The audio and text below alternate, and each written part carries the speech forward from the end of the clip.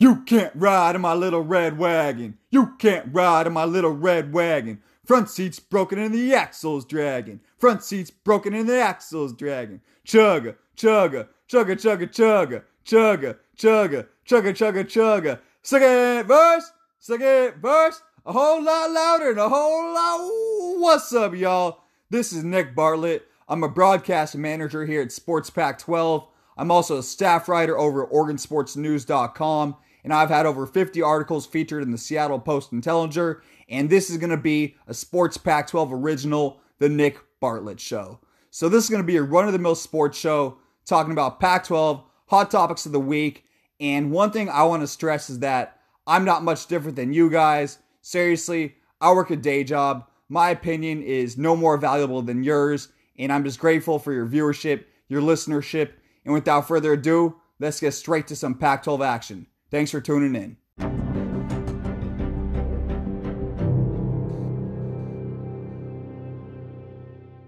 We are only 1 week away from Pac-12 football.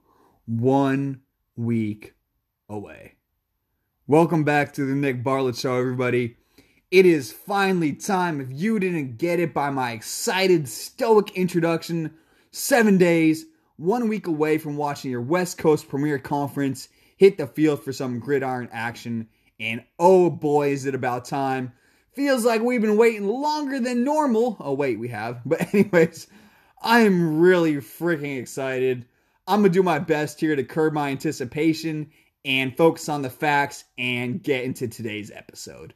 So on this frightful Halloween weekend, we're going to finish our schedule breakdown with ASU, Cal, and Oregon State, and we'll switch over and end today's show with Bartlett's random topic of the day, where I will make my pick for who will win the conference this season.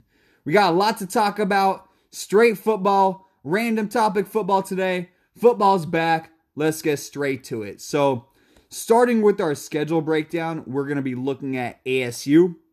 The Sun Devils are another one of those teams whose schedule is extremely front-loaded. Their opening 2 games should prove a good barometer of how far along ASU's program really is. They've improved slightly ever since Herm Edwards took over as coach, but not by enough where the program can be considered elite, and this is the year really to change their reputation. They open up the season against USC, which will be an immediate test of how good their defense really is.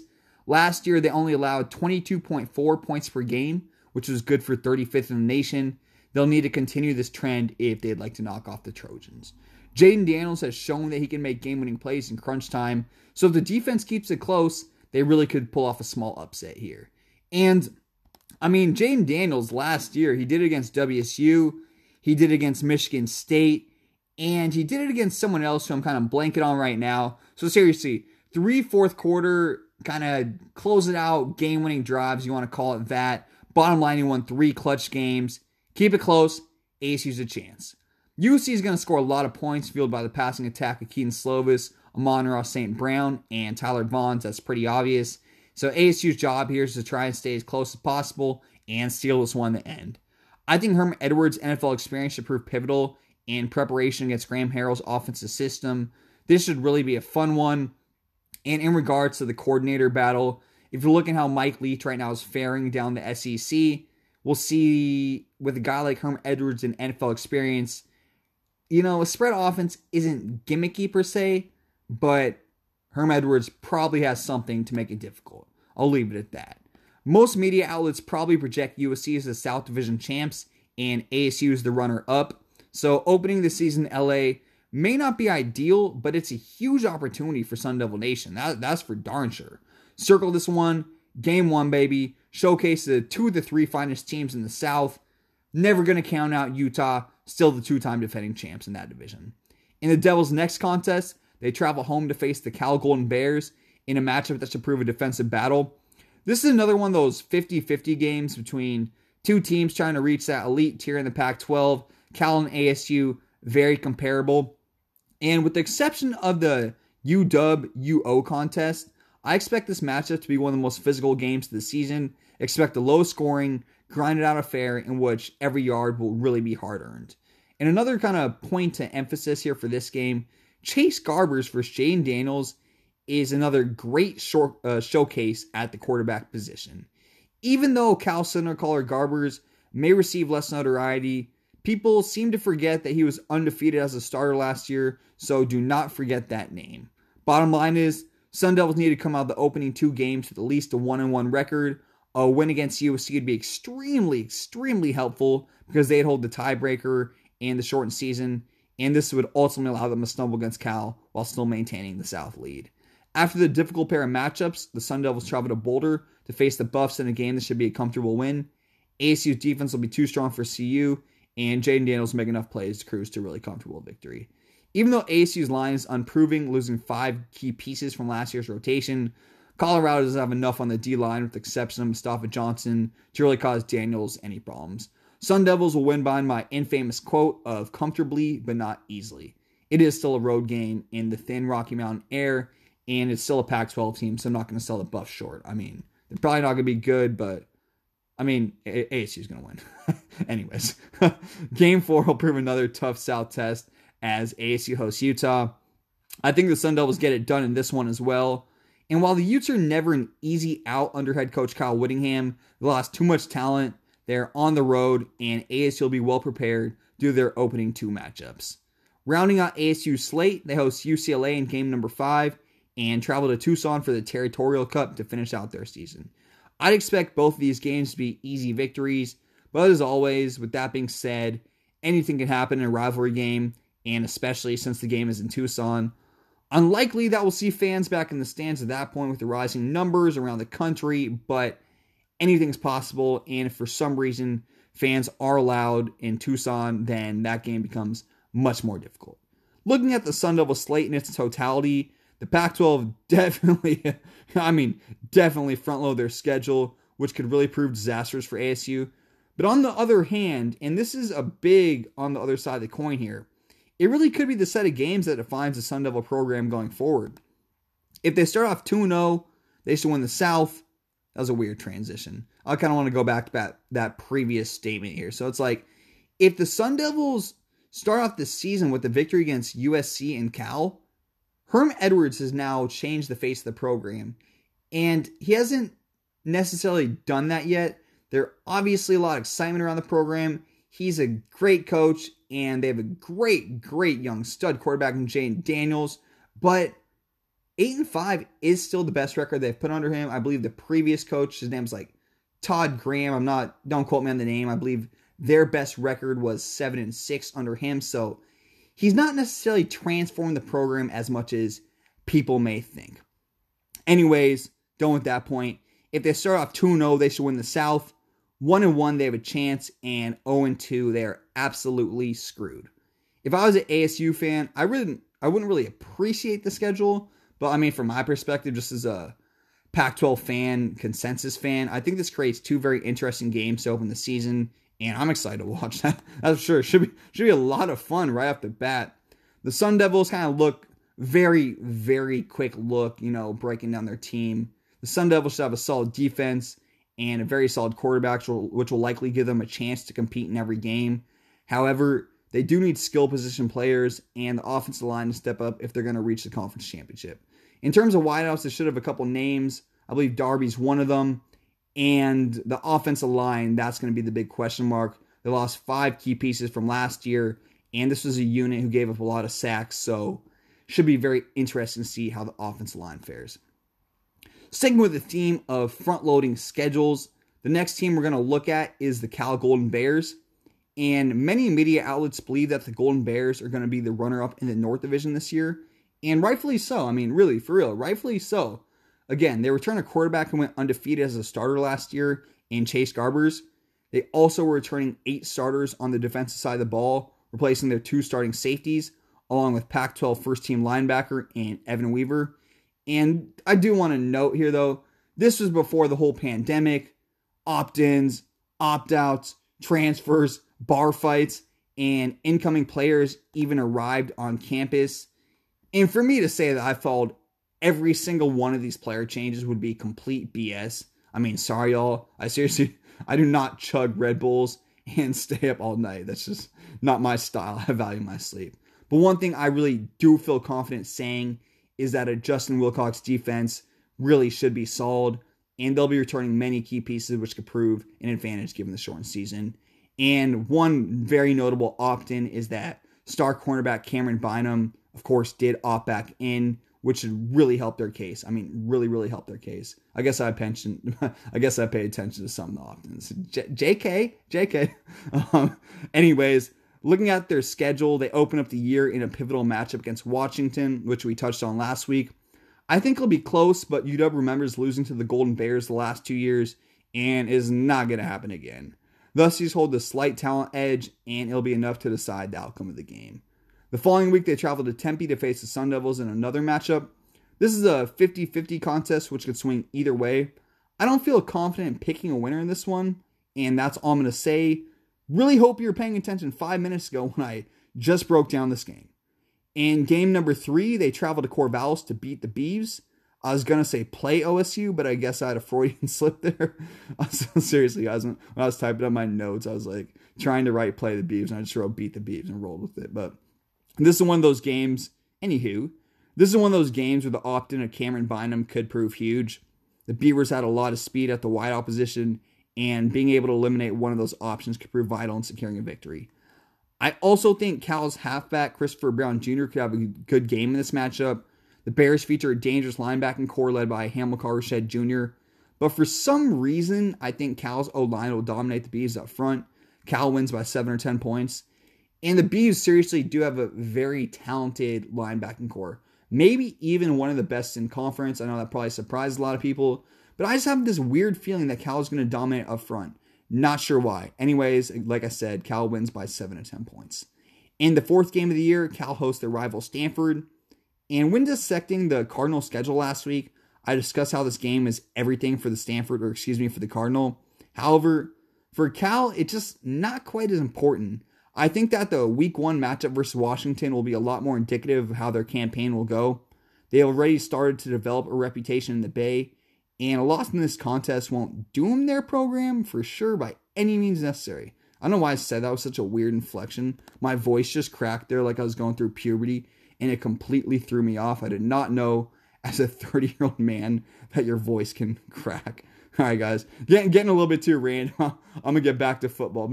Maybe I'm compensating since the random topic of the day is about football, so maybe it's like natural flow of randomness. Anyways, I do want to get back to the schedule and tone it down just a tiny bit, just a tiny bit. So, seriously, Cal's already started to develop a reputation in the Bay, and a loss in this contest is not going to doom their program.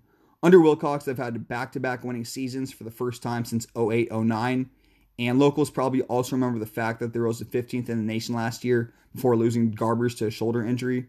And in regards to the actual game, I'd have to see both teams in action before I feel comfortable picking this contest. So I kind of just got to wait and see. Really, I'm waiting on Stanford. I really want to see how they look this year. To round out their campaign, going back to Cal, they face 2 vastly different challenges as they host Oregon before traveling to Pullman to finish their slate against the Cougs.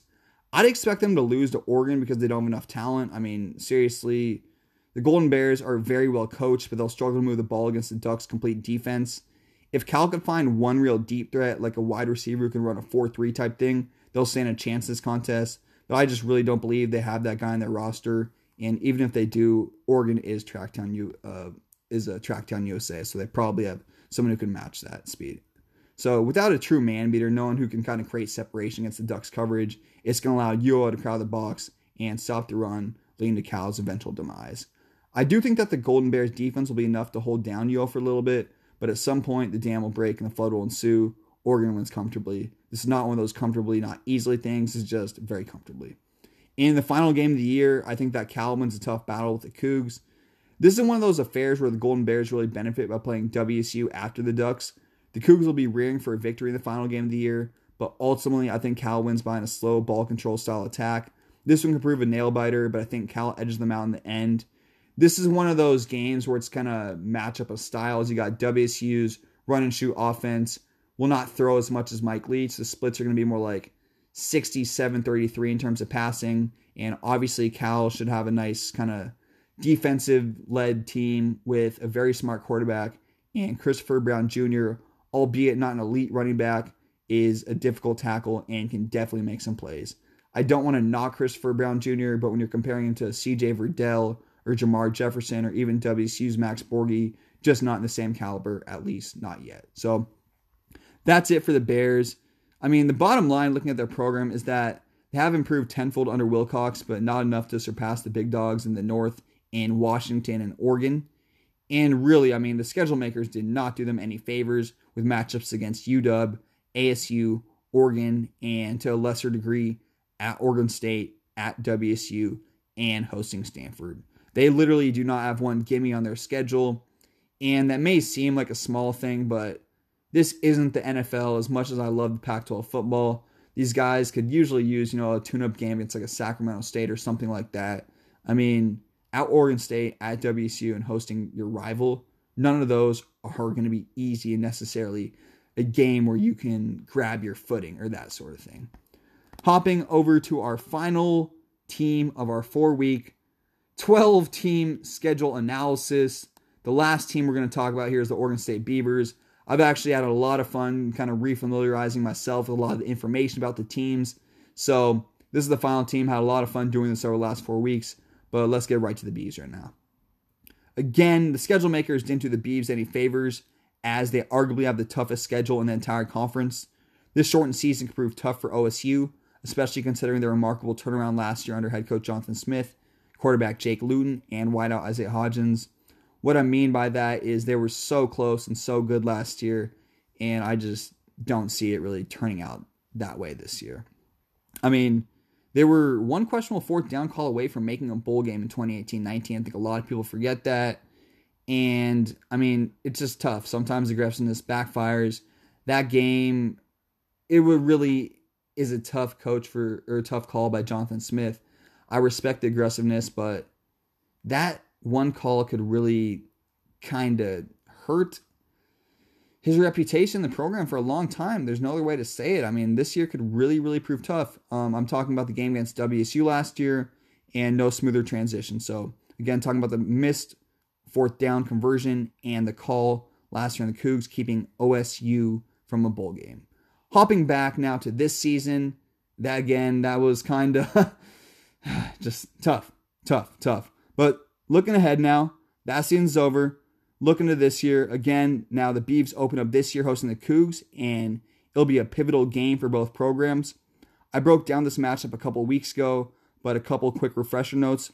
First off, OSU and WSU are very similar programs as they lack physicality in the trenches, but they do have a lot of unrecognized talent at the skill position players. In this matchup, I think the Beavs get it done against the Cougs because of the familiarity of their program. And even though they're breaking in a new quarterback in Tristan Gebbia, who I actually really like, he did play against the Ducks last year, which gives him vital in-game experience in a meaningful matchup. Does not get much bigger than playing a rival and a top-tier team like Oregon. The Cougs are replacing a head coach and a quarterback, which will prove too much to overcome on the road. Bees win in a fun shootout. And if you guys like offense, tune into this game. High-scoring affair last year, as I just mentioned, with the blown fourth down call. And this year, you'd expect a lot of fireworks again. The next match of the year, OSU travels to Seattle to take on the Huskies. In my opinion, there's no way the Beavs have any chance in this matchup. Even though Oregon State is a very solid group of returning receivers in Javon Bradford, Colby Taylor, and Champ Flemings, they'll not be able to move the ball against the Huskies' Vaughn in secondary. Last year, their offense got destroyed by the Huskies' defense with Isaiah Hodgins and Jake Luton still on the roster, and the Beavs lost these key pieces while UW is not. Washington wins easily. I think Washington just really out-physicals them and destroys them from start to finish. The next matchup on their slate doesn't get much more favorable as they host the Cal Golden Bears. And apparently this game was at 4 a.m. on the schedule I was looking at. Told you I'd be serious, so I'll do it. Anyways, playing UW before the Cal matchup, and I guess one obvious note, they're not playing 4 a.m., guys. If you believe that, I'm sorry for you. Anyways, playing UW before the Cal matchup could really hurt the Beavs in multiple facets. First off, they'll be beat up physically by the Dogs, and they follow that up against another respective defense in the Golden Bears. This doesn't bode well for the Beavs, and on top of that, UW may show the Pac-12 the blueprint to stopping OSU speedy receivers. Even though Cal's secondary isn't as talented as the Dogs, they're still extremely formidable, and with the right scheme, they could disrupt the Beavers' passing attack. And as good as the Beavs' trio of receivers are, again, they lost Hodgins, and it's going to show in games like these. The other wideouts may be talented, but they're not Hodgins. You just cannot replace a guy like that. Wins in one-on-one coverage every single time. They may have speedsters, but they don't have a guy like him anymore. Cal wins comfortably close. The next matchup is an unnamed rivalry game versus the Ducks. Not too much analysis here. Ducks too big, too fast, too talented, and by this point of the season, it's likely UO quarterback Tyler Shuck or whoever the starter may be. They actually haven't named that yet. It's likely whoever the starter will be that found their rhythm to some degree. And even with all the opt-outs, you'll not lose the Beavs. Obviously, since the rivalry game, got to include the caveat that, OSU could pull it out. Anything can happen. And it really can. I mean that in a rivalry game, but OSU chances are very slim. Ducks win by at least 2 touchdowns. So, let's take a step back here and realize that 3 out of the first 4 games on the Beavers schedule are against UW, Cal, and UO. Really does not get much more difficult than that, and they must beat the Cougs to open the season or else they're doomed. Again, games 2, 3, and 4, UW, Cal, and their rival Oregon. That is, ouch, that's tough. Continuing on to game 5, OSU's slate remains difficult as they travel to Salt Lake City to face the 2-time defending South champs in the Utes.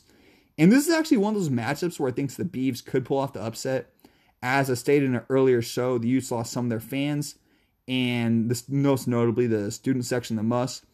And I believe this hurts their team or program more than it affect any other team in the conference. That was not a smoothly read sentence.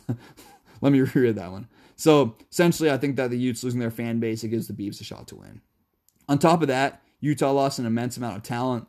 If OSU can get their running game going behind star halfback Jamar Jefferson, they actually have a chance of pulling off the upset.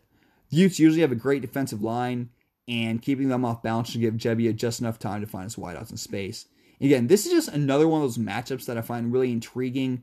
May not be like the game you circle on your schedule, but I just think it's a good matchup. Again, nice clash of styles. OSU kind of random, frantic, big play offense. I don't mean to call them frantic, but big play, lack maybe that consistency, where Utah slow grinded out. Love a contradiction of styles. Contradiction of styles make good fights, and they also make for good football games as well. So, I'm not saying that OSU is going to win this game, because I did pick Utah in an earlier show, so I do want to stick with that selection, but do not count out OSU. They could definitely pull this one off. Again, picking Utah, but do not count out OSU. The final game of the year is a road contest against the Cardinal, and Stanford wins this game due to their rebuilt offensive line, but again, do not sell the Beavers short. They're a talented group. Just really unfortunate that they've one of the most difficult schedules in recent memory. I mean, arguably the most difficult in the conference. The Beavs offense, kind of the quick recap of the team here. The Beavs offense should be solid, and they do have a great linebacking core led behind Hamilcar Rashed Jr. However, it's just not enough to overcome the difficult slate of games. I mean, if they don't beat the Cougs in week number 1, they could very realistically find themselves 0-4 like before it even felt like the season started. I mean, normally 3 games is just your non-conference schedule, but you start off 0-4 this year. You're in a world of hurt.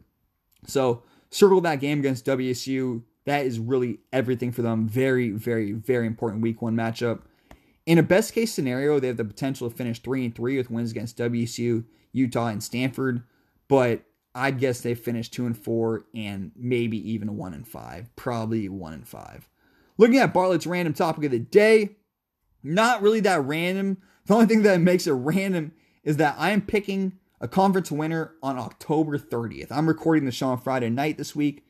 And well, I should have done this 2 months ago. Anyways, so let's get to it. It's time to pick our conference winner. I've been waiting for this. You've been waiting for this. And I am sure as hell about to piss someone off because usually happens that way. So let's get to it. If you've been rocking with me since the mailbag question days, then you probably already know who I picked before this whole pandemic hit and changed virtually everything. And while there have been many changes to every program due to the pandemic and all the corresponding events, it could have swayed my selection a little bit. Every program's changed. Like I mentioned, transfers, opt-outs, opt-ins, uneven practice schedules. Some teams not even really getting clearance to practice until very, very recently. So, you'd think I'd probably change my selection. But no, I'm sticking with the same damn team I picked in the spring. And if you've been rocking me since the mailbag question days, you already know who I'm talking about. I think there's been one team who's been overlooked the entirety of the offseason, and that team is the Washington Huskies. Yeah, you heard me right. The frickin' dogs. Oh, oh, oh, oh. And guys, if you don't know by now, I went to WSU, so you gotta understand this probably wasn't the easiest selection for me to make. It's for damn sure. Sorry, Cougs. But seriously, so kind of analyzing UW and why I feel this way about them, there's still an enormous amount of talent on that team in a low pressure situation, which creates a very favorable environment for winning a frick ton of football games. And I don't really think people realize how much talent is actually on their roster.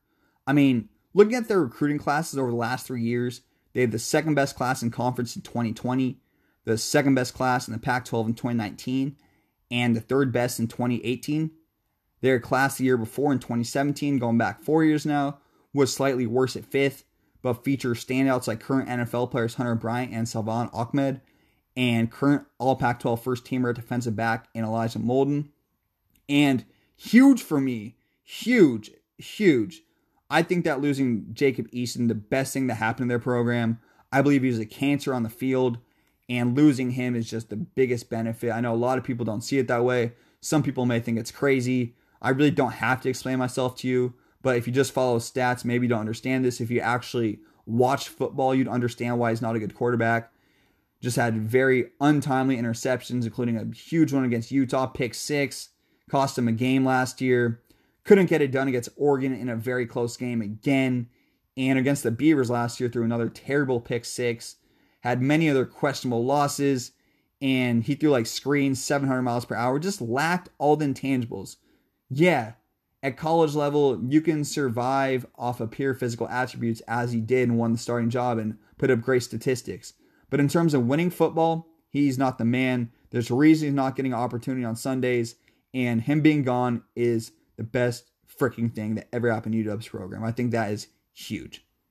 And their defense is obviously going to be dominant under Jimmy Lake. They started so many freshmen last year. The majority of their defense last year is underclassmen. All these guys come back. If you didn't know, Jimmy Lake is the new head coach of the Huskies, and he previously was the defensive coordinator. So those teams that have been murdering your respective, basically, program for the last couple of years, that defensive coordinator is now the head coach. That physicality is tough, and I said this about 3 or 4 months ago. With the exception of last year, if you said that you were looking forward to playing the Huskies, your respective program, you're lying. You did not want to play the Dogs. You knew they were going to beat the shit out of you physically and then score a lot of points. This is when Jake Browning was there. Obviously, he's more of a game manager. Maybe not a lot of points, but enough points to win a game. Anyways, that is why I think that Washington is going to be very, very good this year and surprise a lot of people and win the conference. Majority because their defense could be the best in conference, specifically with Oregon's opt-outs. They were right there neck and neck beforehand, but now I think they may actually be better in an offense. They can only get better because Jacob Eason could not run the style of offense needed for a ball control, defensive-oriented team. That's how I feel. Can you tell? Okay. I know a lot of people think USC and Oregon will win the conference, and I do respect that opinion, so I'm going to very briefly dissect these teams, very brief. We've been going for 27 minutes. I may be running out of breath. I don't know if I can talk anymore. My chest may be hurting. I don't even smoke anymore. It's not college anymore. Okay, guys, let's finish it out. Let's get some rant. We've been serious for a while, guys. So again, do think UW is going to win the conference, but I want to talk about USC and Oregon. So looking at USC, until the Trojans defense decides to show up, I just don't feel comfortable picking them. They had the 78th worst defense in the nation last year, allowing 29.4 points per game. And I do respect the spread offense, but I think that the Pac-12 may have better defenses collectively, as people may realize, and that someone's going to be able to stop Graham Harrell's offense. I'm thinking Herm Edwards in game 1 may be able to get it done. That's a may, not a guarantee. In regards to the Oregon, the loss of Penei Sewell, I mean, like, does this really need to be explained? This is going to hurt the offense more than anybody can imagine. The Ducks are still extremely talented, and I want Oregon fans to hear this. The Ducks are still extremely talented, okay? The Ducks are still extremely talented, okay? Okay.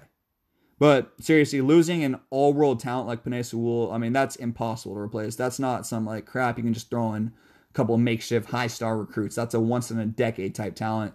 Top 5 upcoming pick in the NFL draft, maybe number 1. You're not going to be able to replace that. I also think that Tyler Shough, or whoever the starter may be, I'm still thinking it's probably going to be Shough. You know, sometimes coaches like to keep that under wraps. But whoever it may be, they're seriously walking into a no-win situation. They're replacing Justin Herbert, who revitalized the program, won a Rose Bowl, and is now obviously excelling in the NFL. I mean, those are big shoes to fill. Herbert was an absolute stud for Oregon, and there's going to be a lot of pressure on them, especially since the Ducks just won a Rose Bowl. I mean, Oregon fans are great fans. They're loud. They're awesome, but they expect greatness. And whoever comes in, if they lose a game, that pressure is going to be felt very quickly, like almost immediately. Whoever Washington's quarterback may be on the other end, not going to be under that pressure because they didn't have a good year last year. So it's really going to make for an easier situation for Washington. I don't know if Washington is the most talented team top to bottom, but they're just in the right set of circumstances, the right fit, the right situation. And I think the pandemic may actually have helped them a lot more than other teams in conference. I believe they only lost one very notable player that I can think of, defensive tackle Levi Onwuzurike. I'm not sure if he opted back in. Told you I haven't followed every single one of these guys. But last I heard, he did opt out. If he opts back in, even furthers my argument. So, dogs from the pack, baby. All right, guys. Catch my breath. That was 30 minutes of football. Told you I was excited. Started off with so much energy. Wow. Man, got the excitement out. Okay. All right, guys. So, in conclusion, seriously, thank you for tuning in as always, guys. Couldn't do it without you. I really, really do appreciate it. Should be a heck of a lot of fun getting the season underway. It is finally time. It is finally time for Pac-12 football. Something about it always was my favorite conference as a kid. Obviously, went to a Pac-12 school, and I was gotten older. I love the NFL. I love the Seahawks, but there's something about Pac-12 football that's special. College football that's special. And I'm just excited. I'm excited, man. I wanted to say I got chills. I didn't. Maybe like a bug bit me or something. Bottom line is I am very excited. Quickly recapping today's episode, we dissected ASU, Cal, and Oregon State's respective schedules. And I picked my conference winner, and that is going to be UW. No more long conclusion. Let's just say I am ready for some football. Next time I'm talking to you, we will have some gosh darn freaking real games to talk about. I'm out. Cheetos and tuna.